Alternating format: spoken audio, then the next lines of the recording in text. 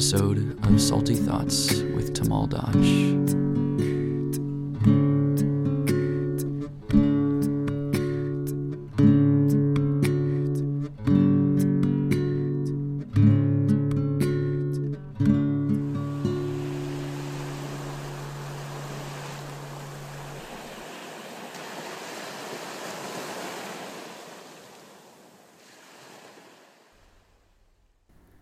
On today's podcast, we are ushering in Seisha O'Connor. She is a yoga teacher, mother, surfer, designer, mango pie expert. Yes, a pie expert. And one of my oldest friends. We grew up together side by side since birth. She's a totally psychedelic and rad person. I'm stoked to have you here, Seisha. So stoked to be here. Thanks for having me. I know, we've been trying to do this for like a whole year, and it just never worked out. Maybe I just never organized it right. It's okay. I didn't even know till Tuesday that I was doing it, so it's okay. I just like to throw things at you and hope you're ready for it. Surprise! Man, it's so crazy not only how long we've known each other, but how long our families have known each other. It's insane. Forever. For crazy. I think about it all the time. For people who are listening and they don't know, my father lived a really crazy childhood with abuse and trauma, and when he was about 15 years old, he ran away from home. This is the 60s. He's living with some 18-year-old kids in an apartment, dropping acid, taking drugs, and living a hippie lifestyle. And he hears about this big rock show that's going to happen by a band called Blind Faith, which was like Stevie Winwood, Eric Clapton. It was like a hippie rock band, but a spiritual hippie rock band. All the lyrics were very conscious, if you want to use that word. But the concert was sold out, so none of his roommates wanted to go. But he figured he was going to still try to go and sneak in. And so he shows up to this giant forum, and it's sold out. And there's all these hippies there with tickets, and there's also a couple hundred hippies without tickets that want to rush the door. And my dad's sitting out there waiting for the doors to open up, and he sees some guy in the distance who's chanting, and he's chanting all these mantras, and he's chanting with all these other people. And my dad never saw anything like that before, and he was like, what is that about?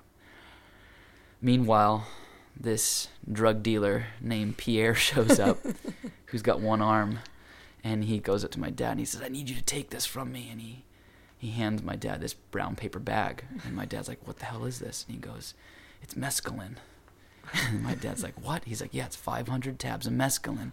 Hold it for me. The cops are after me. So the guy starts walking away, and my dad goes, how am I going to find you? And the guy goes, I'll find you. So my dad hides this psychedelic drugs in his jacket, and this cop comes up to him later dressed as a hippie and is like, hey, did that guy give you anything? And my dad's like, no, nothing, man. And the cop leaves. So my dad's like, great, now what am I supposed to do with this stuff? I'm holding this for this drug dealer. And my dad goes, well, I might as well take two. So he takes two of this heavy psychedelic drug. And then the doors open up to the concert. And all of a sudden, all these hippies start running to try to get in. And as they're running in, all these cops and security guards are throwing the hippies on the ground, and they're not able to get in. So my dad's like, damn, I wonder if I just walk instead of run. They'll think I have a ticket, and I could just walk in. So my dad just very casually strolls in, and no one stops him. And he sits down in the front row. And when he sits down, he sees the guy that he saw in the front of the forum who was chanting. And the guy sits down next to my dad. And this is the 60s, so it's going to sound kind of crazy. But the guy kind of looked like an elf. He had little curled shoes. He was short like a little hobbit. And sounds like Venice now. Yeah. I mean. And he asked the guy, he goes, hey, man, what's your name? And the guy goes, my name's Gildor. And my dad's like, my name's Magic Pat, man. What's your deal? And the guy's like, oh, well, I practice Kundalini Yoga with my spiritual teacher, Siddha, and he lives off on the North Shore. And he also has a beautiful place on Kauai called the Haiku Meditation Center. And you should check it out. And my dad's like, yeah, I'd love to learn more about this, man. What were you chanting on your beads? And the guy had these mala beads. And the guy's like, well, I chant a different name of God on each bead. Some beads I'll say Rama, some beads I'll say Krishna, some beads I'll say Buddha. And then he gives my dad this book. He goes, here's a book written by my teacher. And it's this book called Simple Meditations. And my dad opens up the front page, but as he opens the front page, the mescaline starts to kick in. And as he opens the front page, it goes, "You're not your body," but because my dad's on mescaline, it sounds like, "You're not your body." And so my dad's like, "Holy shit!" And then the band kicks on, and the first song they sing is, "Come down off your throne and leave your body alone." So my dad's like, "Fuck, it's in the song, it's in the book, holy shit." And he gets up and he starts running around. He's one of those acid freak out cases, jumping on people. "It's in the book." Don't worry, the story's going somewhere. So anyway, he loses track of where that guy Gilder was, and he enjoys the concert, and afterwards he looks back and he sees Gilder's gone. So he leaves the concert and he goes home, and he goes up to one of his roommates and he's like, "Man, you have to read this book, but first you need to take 2 of these." So he gives him 2 tabs of mescaline. And then when it starts kicking in, he says, "Open up the page," and it opens it up and it does the same thing. "You're not your body." And his friend's like, "Ah!" So all night, my dad and his roommate are sitting across from each other, shooting energy balls and catching it, saying, "We got to go meet this guy who wrote this book." And they're shooting these things back and forth. And they open up the book and it says, "Siddha will be at the Church of the Crossroads the last Sunday of every month." And it's just the last Sunday, but because they're so high, they're like, "Dude, it's not the first, it's not the second, it's the last, only the last Sunday of every month." So they show up. And then when they show up, my dad sees there's like hundreds of hippies there, and that guy Gilder's there. So my dad's like, "Hey man, you remember me?" And the guy's like, "Oh yeah, I definitely remember you."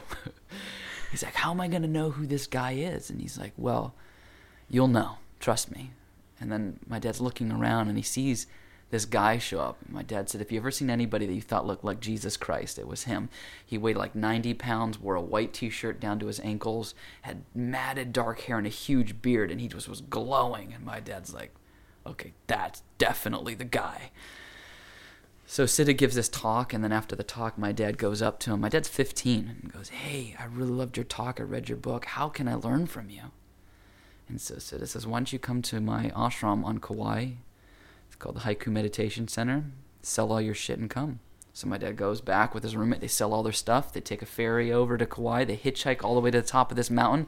They jump out of a flatbed truck. And it comes to this clearing in the forest where there's a giant sign, and it says, "Welcome to the Haiku Meditation Center. There'll be no illicit sex, no intoxication, no eating of meat." And my dad's reading it going, "Oh my God, I do that? I can't live without that. Holy shit." And as he's reading it, he turns around to tell his friend, "I don't know if I can do this." And he looks over at his friend, but his friend's already in the flatbed truck that they hitchhiked in, going back down the mountain saying, "Sorry, man. Too heavy. Good luck, though." So my dad's like, "Shit, I better just go." So he throws on his little backpack and he hikes a mile into the forest, and he comes to this ashram that's in the jungle. Outside the ashram are these 2 guys. One's this big guy named Big Dave, who was an ex-Hells Angel. That Session I know very well. And another guy named Little Dave, who was like a little acid head. And Big Dave, the first thing he says to my dad is, "What the fuck do you want?" Like a total Hells Angels. And then the Little Dave was like, "Oh, don't mind him. He's just a grump," and brings my dad in. And it's like, "Follow me." Sounds like Venice. It does. And brings my dad into the ashram. And then when we go into the ashram, my dad gets to meet all these people. And one of the people in the ashram, who's 18, is Sesha's mom, Kathy. And I know, how crazy, right? My dad's 15. Well, the craziest part is they went to the same high school, but didn't meet each other because of the age difference. Yeah, she was a senior and he's a freshman. Isn't that crazy? Yeah. So my dad goes into the ashram and they go, "You want to meet Siddha?" See, I told you this story was going somewhere. And so they go, "Yeah, let's go see Siddha." And they go to the outside of his room, and there's a sign that's posted that says, "Siddha will be back into 18 to 24 hours. But my dad didn't know what that meant till he lived there for a while. And when my dad got to realize that Siddha would actually go into these deep trances through his Kundalini yoga practice, and he would leave his body, and that sign would be flipped, and you could go into that room, and Siddha would be breathless, lifeless, no pulse, not just for 18 to 24 hours, but sometimes for 3 to 4 days. And Sesha's mom was in charge of taking care of his body and everything for like 3 to 4 days, making sure that nothing happened to his body, and 3 to 4 days later he'd come back into his body and come back to life, and that was going on while my dad was there. Psychedelic. So anyway, my dad real goes... stuff, though. Yeah, the real psychedelic, without the drugs. So my dad goes into the room, and Sid is laying on his back with his eyes closed, and My dad walks in and he goes, "Oh, thank you for having me." And Siddha has his eyes closed, says, "Yeah, what do you want? What do you want to do here?" My dad's 15. He's like, "What do I want to do? Actually, I want to become a guru." And so then Siddha just opens his eyes and starts laughing uncontrollably. And he's like, "You want to be a guru? Wow, you have a huge ego, like a huge acid ego, man." He's like, "Don't worry, it's okay. Welcome. We're so happy to have you. These guys will show you what's up." So they practice real Kundalini yoga. And when I say that, it's really authentic. They would wake up at 2 a.m, they'd all bathe, and they'd have breakfast. And breakfast was a hot cup of mango juice. And if those of you who've never had a hot cup of fresh mango juice, go get some mangoes, juice it, and make it hot, and you're going to have the runs. Really bad. So they would talk about cleaning a house. Like they wanted all the hippies to detox because there's no drugs involved. They wanted everybody to be clean. So they'd be running back and forth to the bathroom. Then after the run stopped around 3 a.m, they'd start their Kundalini yoga exercises, and then they'd do the Kundalini breath work, and then they would do the Kundalini mystic yoga exercises. Now Kundalini means coiled energy, and the basis is that your subtle material body, the mind, intelligence, and false ego, is rooted into the gross material body of earth, water, fire, air, ether. And when you properly wake your Kundalini, it unravels the coil of energy. And Siddha was known as a real Kundalini yogi. And when they say real, means someone who actually awoke their Kundalini and went through all the chakras and was able to leave their body at will. I know this sounds like really crazy and far-fetched, but this shit went down. And when you wake in your Kundalini, it doesn't feel like, "Oh yeah, man, it feels so great. You know, I woke up my Kundalini when I was in that hip-hop class." And it's not like that. So it actually burns like fire. My dad used to say Siddha, it looked like had cigars that were put out in his tailbone, like his flesh was physically burned at his tailbone. Anyway, so they would do the Kundalini yoga exercises, breath work, and then they would have karma yoga. They'd make a huge garden and they'd work the garden. They wouldn't eat the food in the garden because in real Kundalini yoga, you wean yourself off of food as you're living in the wilderness. One of the reasons Siddha only weighed 90 pounds, he hadn't eaten in a whole year. And so anyway, they'd work the garden and they would sell the produce that they made in the garden in town to keep the ashram alive. And they'd use the money that they collected to keep the ashram built, fixed, all the septic tanks working. Then lunch would come around and everyone would split a couple of avocados. And there was like 30 people in the ashram, so everyone would get one wedge. And then dinner would come around and they'd have a glass of hot chamomile tea with the flour floating in it. My dad's like, "I was so hungry I'd eat the damn flour." Anyway, so they do this all the time, every day. And they do it for hours and hours, the meditation and the Kundalini. And then one night, my dad was sleeping a couple weeks in, and everyone's sleeping in sleeping bags in the living room. Seisha's mom, everybody be sleeping there. And one night, everybody got up. It was like 1 a.m, and they all went into Siddha's room, and my dad's like, "Oh, man, how come everyone else got to go in there? I wasn't invited." Remember, he's 15. And he's like, "I want to go in that room." So he gets up, and he sneaks into Siddha's room, and when he goes in there, all 30 people are in that room, and Siddha's laying on his stomach, and there's candles lit in the room, and a couple people are massaging Siddha's feet, and it's massaging his back, and my dad creeps in and sits in the corner. And Siddha's singing a song, "Give me the body of an ant, and I'll always serve you, God. Give me the body of a cockroach, and I'll always serve you, God. Give me any kind of body, and I'll always serve you, God." And my dad was like, "Wow, that's a trippy song. What does that all mean?" But then everyone all of a sudden gets up, and they all bow down to him, and he's never seen anybody bow to anybody. Seisha and I grew up bowing all the time. Normal. It's normal, and it's normal in India. But in our culture, it's like, what the hell is that? So everyone bowed to him, and then they left. Not only was my dad shocked about the bowing, but then he was like, "Fuck, I'm not even supposed to be in here. I'm in here by myself." So he's like, "Oh my God, I got to get out of here." So he starts creeping up and tiptoeing out. And Sid is still lying there with his eyes closed on his belly. And then he felt this urge, like, I got to bow to him. I should bow. So he turns around. Not only does he bow to Siddhi, but he puts his head on Siddha's feet. And in India, that's like the greatest form of respect and the most incredible blessing that a teacher could ever give you is put their feet on your head. So my dad falls at his feet, puts his head on, he just starts bawling, crying, and just dumping a lifetime or lifetimes of emotion, abuse and anger and frustration and just bawling. And then Siddha goes, now that you've put your head on my feet, I've taken all the karma off your back and put it on my back. My dad didn't even know what karma was at that point. He was just like, wow, that sounds good. And Siddha's like, just go to sleep knowing that. So he does. A couple more weeks pass, and then my dad's like, I gotta go into town, Siddha, and I gotta make a phone call. And Siddha's like, don't leave. He's like, I'm not gonna leave. I'm just gotta pack all my stuff to make this phone call. He's 15. So my dad ends up leaving the ashram, never going back, goes back to Oahu, hangs out with his old friends, gets drunk, steals a car, crashes into a telephone pole, gets arrested, and then put back with his adopted parents that he ran away from. They shave his head. My dad's miserable. He's on house arrest. And a few months pass by. My dad said he never remembers giving anybody in the ashram his phone number, let alone his adopted parents' phone number that he ran away from. But somehow they called his parents' house, and they're like, oh, it's for you.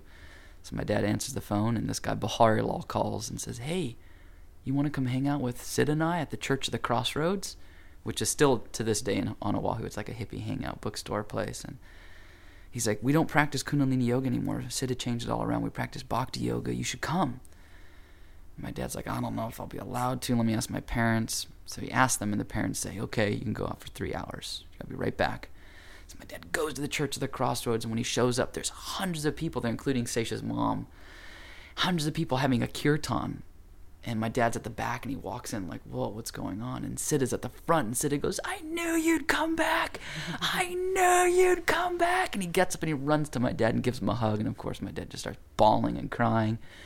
Sid brings my dad to the front, and then after the kirtan, Sid gives a talk, a philosophy talk, and feeds everybody. Everyone's eating now, because in Bhakti Yoga you can eat. And then he asks my dad what happened. So my dad's like, I just stole a car. I messed up really bad. I was drunk, and now I live with my parents. And then Siddha was very famous in that area for getting hippies off of drugs. And he's like, what if I asked to bring you into the ashram and, you can live with me till you're 18, And he's like, I don't think my parents are going to go for that.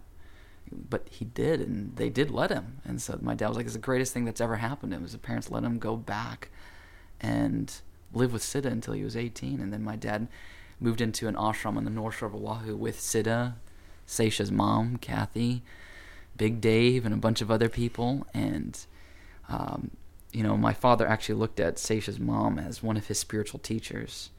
I know Sesha knows this very well. And my dad traveled all over the world, all over India with Siddha and a bunch of guys. And he always, through his entire life, stayed connected with Sesha's mom.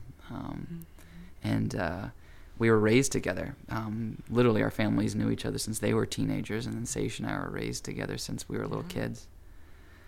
And, your mom's always been my spiritual teacher, which I don't know if a lot of people know that. Some people do.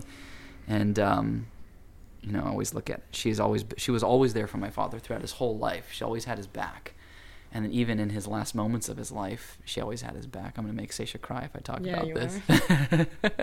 Already. Sesha's like super close with my dad. But I remember my father was a few days from passing away. My father had his heart split in half, and he's in a hospital. And Sesha's mom was there, and I remember her coming up to him and laying next to him and whispering in his ear and telling him, my dad's spiritual name was Purushottam. She's like, Purushottam, now is the time to apply what we've learned and what we practiced our whole life. Now is the time to practice everything that we've learned. And the crazy thing is, like, my father, he had an aortic dissection where his heart is split in half. He's intubated. This is what your body is experiencing, the most amount of pain you could ever have. And my father didn't want narcotics. He just wanted to be able to be clear through this. And Sesha's mom, and Sesha's mom's spiritual name is Katyani. She's like, Purushottam, now is the time. And you could see my dad, he just started taking deep breaths and relaxing and grabbing his beads and just listening to her and just applying what she was saying. And, it's one of those really wild things where we talk about yoga session. I talk about this stuff all the time. Like, so many people think yoga is just about, doing a down dog and up dog, getting green juice after class and wearing, tights, or wearing yoga pants and yoga gear and yoga mat and stuff. But we grew up around yoga our whole life, and the yoga that we were brought up around, there was a little bit of asana and stuff that was encompassed, and we definitely were involved in that. But the majority of what we were raised around, the majority that we were engulfed in, was all the spiritual practices, the stuff that's lost in translation here. Seish talks about it in her classes all the time. So I know it's one of those things where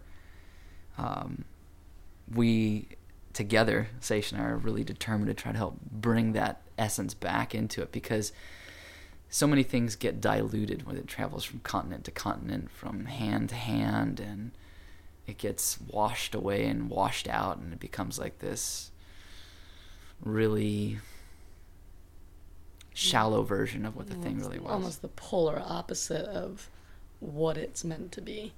I find, especially here in the West, it's like everything that yoga is meant to pull you away from, people are using it to kind of build all of that, whether it's their false ego or their judgments and their competitive drive. They get on the mat and they're using their practice to build all of those kind of negative attributes. Yeah, totally. And, it's like one of the most missing pieces in the world today, not just in our Western culture, but just the essence of, not of the word spirituality, but not like an airy-fairy New Age idea of spirituality. There's real tangible qualities to what we're talking about. God, growing up with the people that we grew up around, so many things that you get to witness and see, and things that you get to experience yourself, gives you the faith. And I use the word faith in the sense of, instead of using the word belief, because belief, when people, I believe that, I believe this, belief changes. Like, I was never taught that Santa Claus existed, but kids are in the West, and that's a belief. I believe their Santa Claus is real, but then they realize later on, whether their parents tell them or they discover themselves, holy shit, Santa Claus is not real, and their belief changes, right? Belief changes. Faith is something that is found upon experience and practice, so like, you develop a lot of faith in what you're doing when you have direct experiences, and you get to witness so many wild and amazing deep spiritual things that are unexplainable, and when we talk about things that Seish and I were raised with, we were practicing bhakti yoga. We were practicing not even the kind of bhakti yoga you see so much practice in LA, because I don't even know what that is.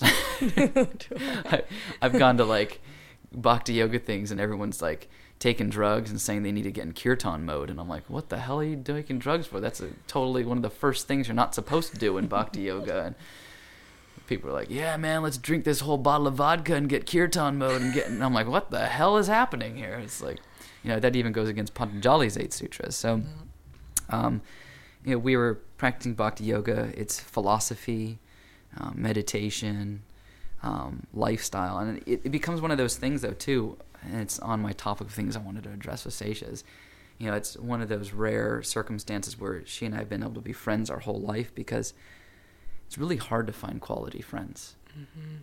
And it's also really hard to stay on a specific path, a spiritual path, because, we live in a material world. Yeah, absolutely. I mean, association is like the biggest piece to the puzzle, I think. And it's, if you divert and start hanging out with people that are drinking and doing drugs and partying and all that, that's going to start looking attractive. And that's what you just get into. And I've watched it with so many of my siblings, and yeah, same here. It's crazy. It's super crazy. And that's the other thing, too. People are like, well, what? Your siblings party and get all crazy? I'm like, yeah, actually,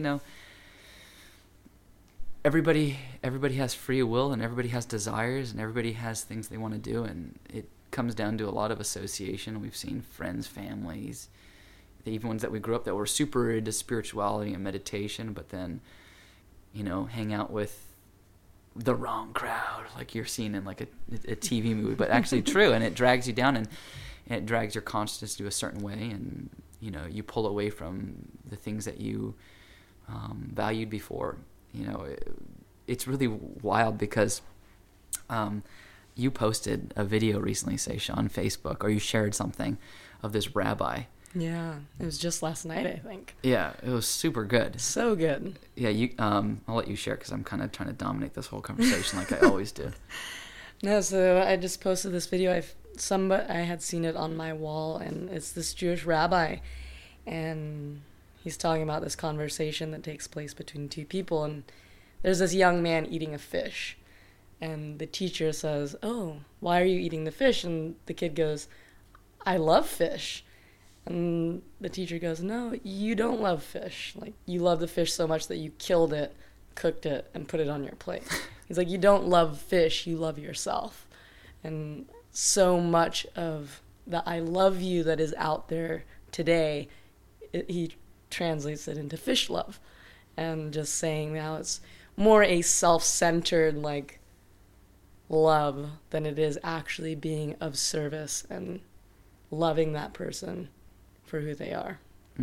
Yeah, that's how people get into friendships and relationships. What can I get out of you? Yeah, exactly. Well, what can you give me? What am I going to get out of this? Are you going to hold me up, and are you going to fully support? And, it's like it's this constant battle. And whereas to truly just love someone, he says to, like, be of service. Like, give of yourself to that person, and then there's a little piece of you within that person, and it allows you to love on a deep level. So it's beautiful. It is a great one. And I watched it, and I was just reminded of, like, how hard it is to find even just good friends that you're connected with and that love you and that you love them, and they influence you in the right way. I was watching this video of these two kids, and they're in some bad neighborhood, and they're in a horrible fist fight. They're just trying to kill each other. And all their friends are videotaping and filming and cheering it on. And there was these two kids, and they're fighting, and all of a sudden this guy comes running up to them and breaks them up. And he's like, stop it, what the hell are you guys doing?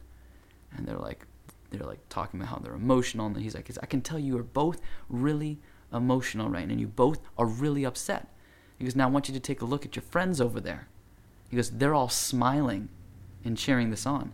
He goes, friends, if they're your real friends, hate to see you upset and emotional and hurt. He goes, and they're happy. They're celebrating in your pain and your anxiety. He goes, you guys need to break it up. He goes, these guys aren't your friends. And then he starts calling out every one of his friends on the sideline who are cheering it on. He's like, I know you kids. I know you. He goes, you, and he points to one of the kids, your father's doing a life sentence in prison.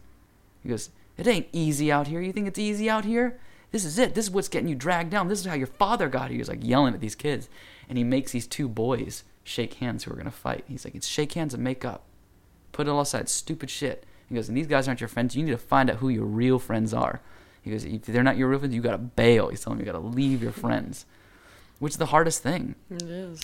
It's super hard, especially when you love people. But if they're dragging you down, it's weird. It's like peer pressure's even out there in adulthood, which is just bizarre. It's like adolescence. I feel like it's almost worse as an adult. Yeah, it's like, I mean, to this day, I've never tasted alcohol or used any form of intoxication. And as like a teenager, people would be like, "Oh, that's so cool," and they'd almost support me. Like if I was at a party or something with some friends, and they'd be like, "Oh, no, she doesn't drink." Whereas now I almost feel like people are like, "Why not? Are you sure? Come on. Just have one shot." I'm like, dude, I'm fucking 30. I have gone this far without it. I'm not going to get into it now. Like, and it's just crazy. Yeah. I don't know if it's like LA in general or if it's just, the peer pressure is crazy. Yeah, and people want you to do what they're doing. Yeah, exactly. It makes you feel good about what you're doing if everyone else is doing it. It rocks the boat if you're not. And it's just that thing where, if people are not even peer pressuring you to do some kind of intoxicant, but they're just peer pressuring you to make bad life choices. Mm-hmm. It's just bad life choices, or to live in a terrible negative place in your mind and your life. And it's about detoxing yourself from those negative places and negative relationships. And some of them are really hard. I mean, God, I've been super close to certain people, but I had to distance myself, Mm-hmm. One of our really good friends their kid recently was just doing some heavy drugs, and I got to spend some time with him, and he was like, I'm never going to do drugs again. I'm never going to do it again. And I'm like, okay. I go, you have to distance yourself from all your drug addict friends if you're going to do that. He's like, well, what if I just, still hung out with him, but I didn't do anything anymore? I'm like, dude, that's really hard to keep one foot in the dark and one foot in the light. Usually you get pulled back in the dark all the time. I'm like, that's why there's things called AA, where you're in a support system in a group where everyone's trying to make change together. They don't in AA say, now, if you're addicted to crack, go hang out in a crack house all day long. Never. They'll never hear you saying that, because they know association. Whoever you're hanging out with, whoever you're around is going to influence you. It's even like in relationships. We look at like intimate relationships with like, a couple.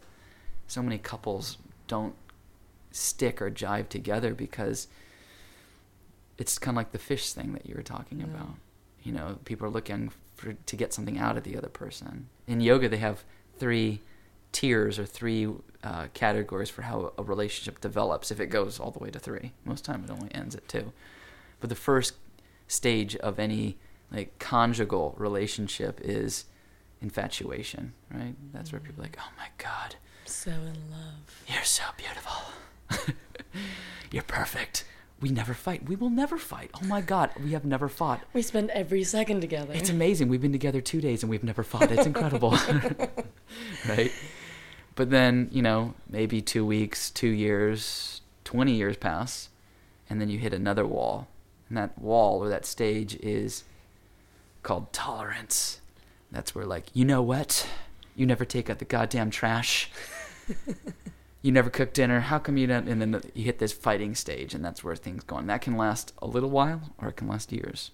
But if you can weather that storm, you get to the third and most beautiful stage, which is true friendship, which most people don't get to, And true friendship is you're there thick and thin. And the only way you get to that third stage, they say in yoga, is to make sure that you're both influencing each other on a spiritual platform. You both have a spiritual core to your relationship. Because it's like... That should be the foundation of all relationships. Yeah. Is that whether it's your partner or your best friends or whoever it is you're pushing each other and helping each other grow spiritually. And it's so important. And some of the closest people that I'm friends with, it's because we have that as a basis of our relationship. Yeah. Yeah. You got to be able to have a conversation with people like, do you believe in God? Is there life after death? You don't want to be with friends and start asking that question like, why are you getting so heavy? Oh my God, jeez. Can't we just do a bong hit and just go to the Fish concert? Fuck. Right? So you got to be able to like get real with people and be comfortable getting real with people. Otherwise, it's just a superficial relationship. And so surfacey. Yeah, and then it's also when you honor people as being more than just this temporary bag of matter, a soul that inhabits the body, aham brahmasmi, I am spirit, it changes everything. That even with conjugal relationships, intimate relationships, you gotta love the person for being a soul, not just the body, because anything can happen. I mean, what if your significant other, he gets in a car accident, loses his legs, and gets disfigured? Are you gonna be like, oh, your body changed, I'm gonna get divorced now, sorry? You got to be able to love the soul and be there through thick and thin, and that's going to take you through it, Absolutely. I remember my little sister was in Hawaii, and my father had passed away, and we went to go see my dad's spiritual teacher, Siddha, and we're sitting out on a porch with him, and my little sister's like really young. She's like 11 or something like that, and she tells him, he asks everybody, does anybody have any questions? It was really a small group. It's just me, my little brother, sister, and maybe another brother and a couple other people there.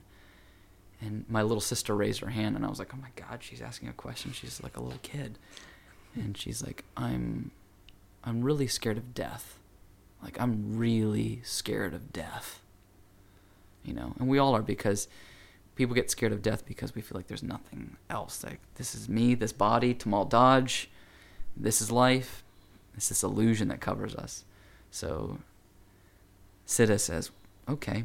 He's like, you ever watch Animal Planet? And she's like, yeah, I watch Animal Planet. He's like, I was watching Animal Planet the other day. And he's like, I watched this whole thing on crocodiles.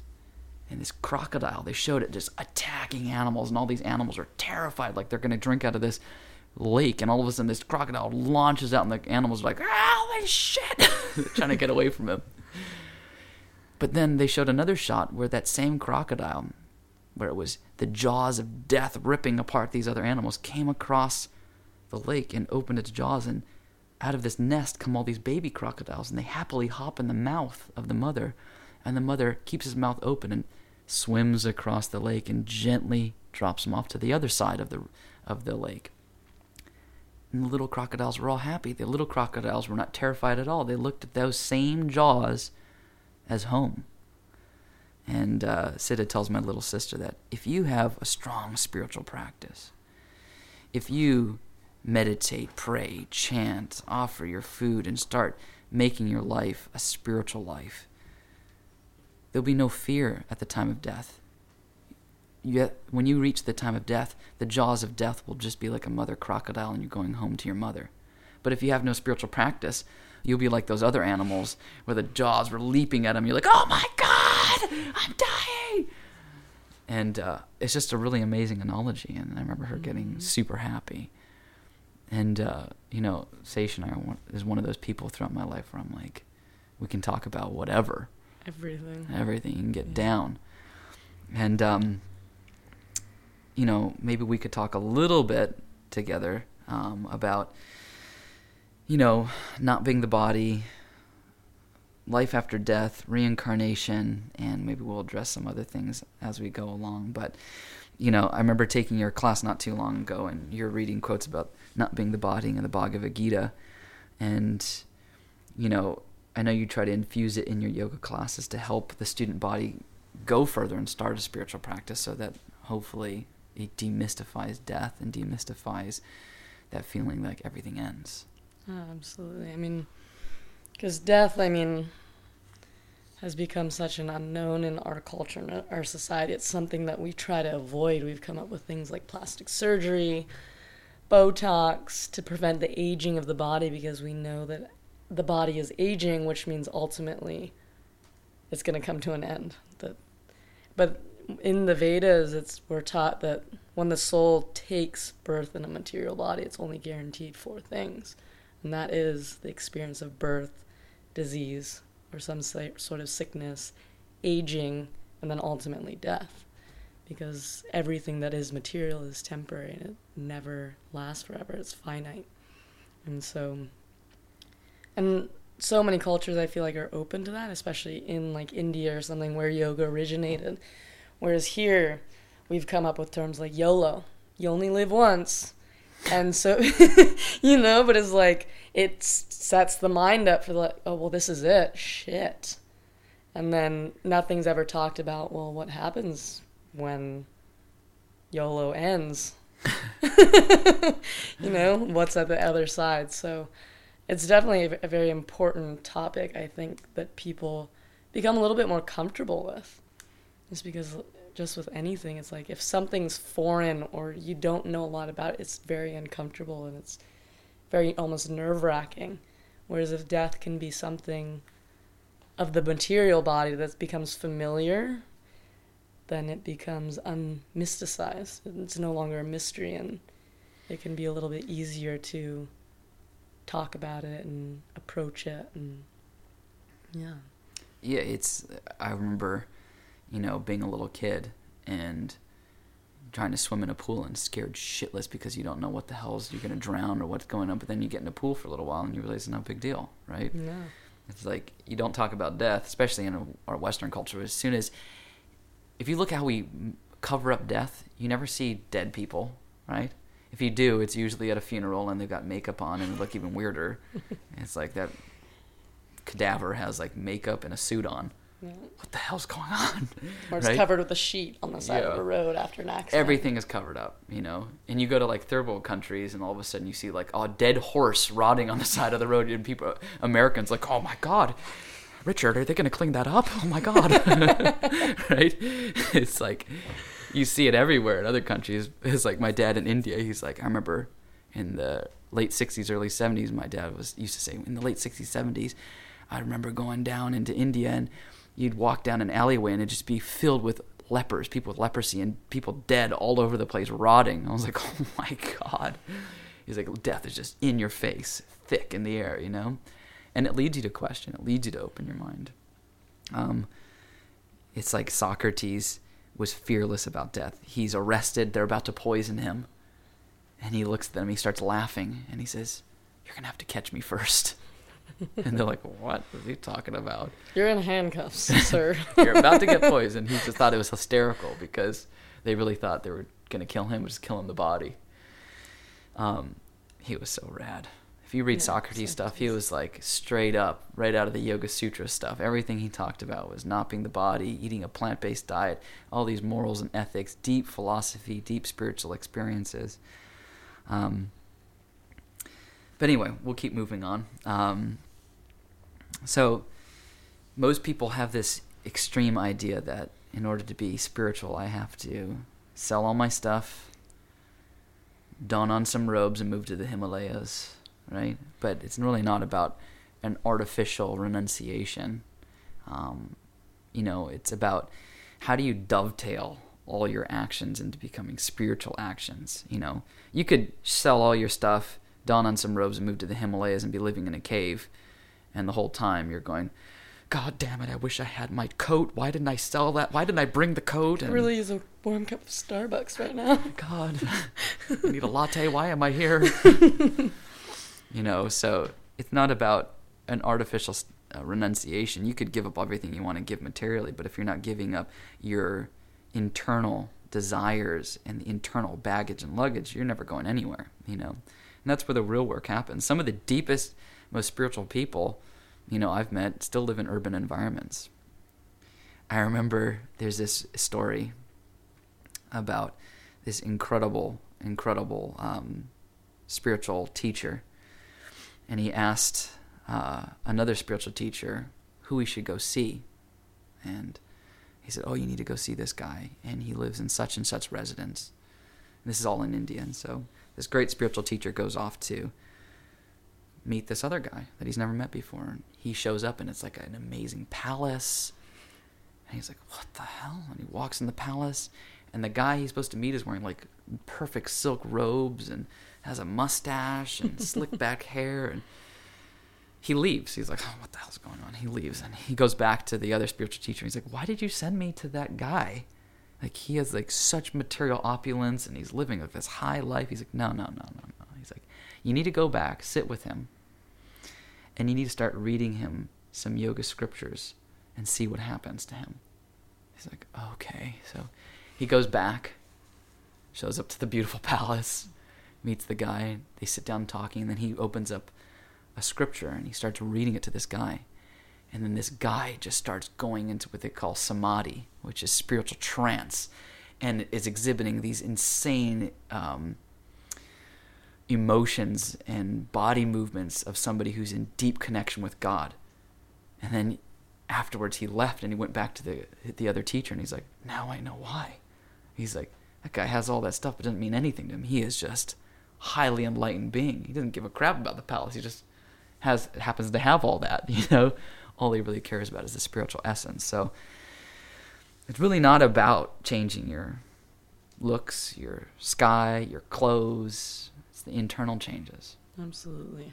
And it really just boils down to having a solid spiritual practice that comes into play, and doing it in your home. I mean, ever since I was young, it's like we were always taught to make your home the temple. You don't have to go join a temple or an ashram and wear certain robes or saris and dhotis and in order to become spiritually enlightened. It's really about putting in the work.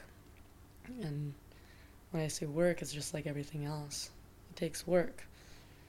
And you have to be okay with that. So many people want the easy way out when it comes to spiritual life. whether it's in religion now, it's like everybody goes to church on Sunday, they confess their sins, and then they're back out on the street doing the same shit they went to church for on Sunday. But they can go back on Sunday because it's okay. They can just confess their sins and start off with a clean slate. Whereas that's not really the point. It's like when Jesus initiated Mary Magdalene and forgave her of her sins, she didn't go back out and continue whoring herself. She made some deep, life-changing spiritual practice changes that she implemented day in and day out. And it comes back to that dovetailing, just doing everything in essence to be of service to God. Yeah. And my dad was in India. He was walking down a trail with his teacher, and his teacher stopped everybody and pointed to a tree, and he says, "See, you don't need a temple, you don't need a church, you don't need a mosque. Just sit under that tree and find God. That's all you need. Sit right there." So yeah, when we were kids, it was just about, you have to make those changes. You got to make your heart a temple, because even if you don't have a house, you can be homeless and still connected. You got to make wherever you're going a temple. And it's not about spending an hour on Saturday or Sunday or on a Friday or wherever. It's about a continual process of everything you're doing in your life is being with spiritual effort, with God consciousness. And that'll change your life in the best ways. Always in the best ways. And it turns away from being work. In the beginning, it tends to be super challenging. I mean, because like people listen to me and like I don't use intoxicants. I'm born and raised vegetarian, and they're like, "Oh my God, what do you mean? Like I'm not going to be able to eat meat anymore, and I can't drink or do all this stuff." But in reality, it's like those are all things that aren't good for your body, and they're definitely not good for the soul or the mind or the consciousness. So like if you can just implement even something as simple as that, taking that out and clearing the mind, the consciousness, so that you can see that, going from ignorance to enlightenment, as they say, just pulling yourself around, understanding that. You either upgrade or downgrade your life. And you either put yourself in higher consciousness or lower consciousness. And it's the ball's in our court. We make those choices and those decisions. And people are always like, "Oh my God, it's just, how am I ever going to have fun if I can't, smoke weed and do these things?" And, you can do any of those things anytime you want. You have free will to do it. I just choose not to. And the craziest thing is you'll find that, for instance, one of my friends, he's like, I just need to like check these things off the bucket list, and then I'll be happy and I can just start doing spiritual stuff. I'm like, that's not how it works. It's like, let's say you have a bucket list to do this one thing, and then they have another thing on the list to do this one drug. Let's say you do that drug and you do this thing, you think you checked it off your bucket list, but it didn't fulfill you. So usually it just makes you want something more, and you go, well, now let me add one more thing to that bucket list, and you keep going further and further down the dark rabbit hole. When if you start to give yourself some control, they talk about in Patanjali's 8 Sutras, there's a lot of things that he asks of you to control yourself, and people think they're super heavy because they are.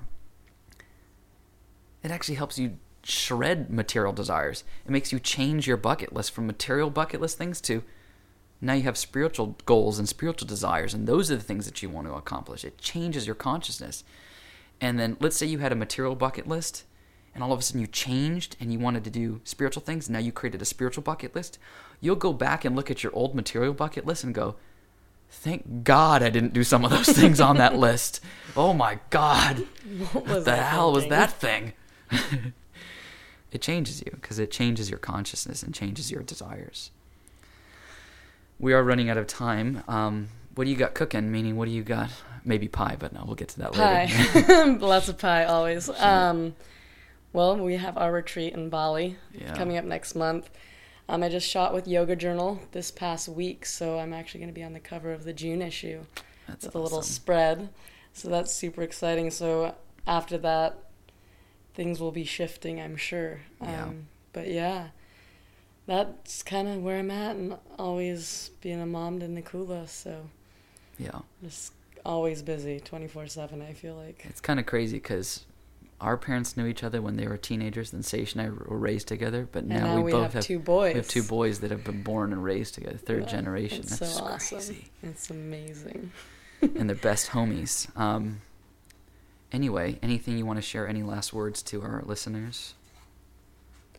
I mean, yeah, when it comes to spiritual practice, it's like, that's really the only reason I started teaching yoga. Because growing up, asanas are not required to progress your spiritual growth.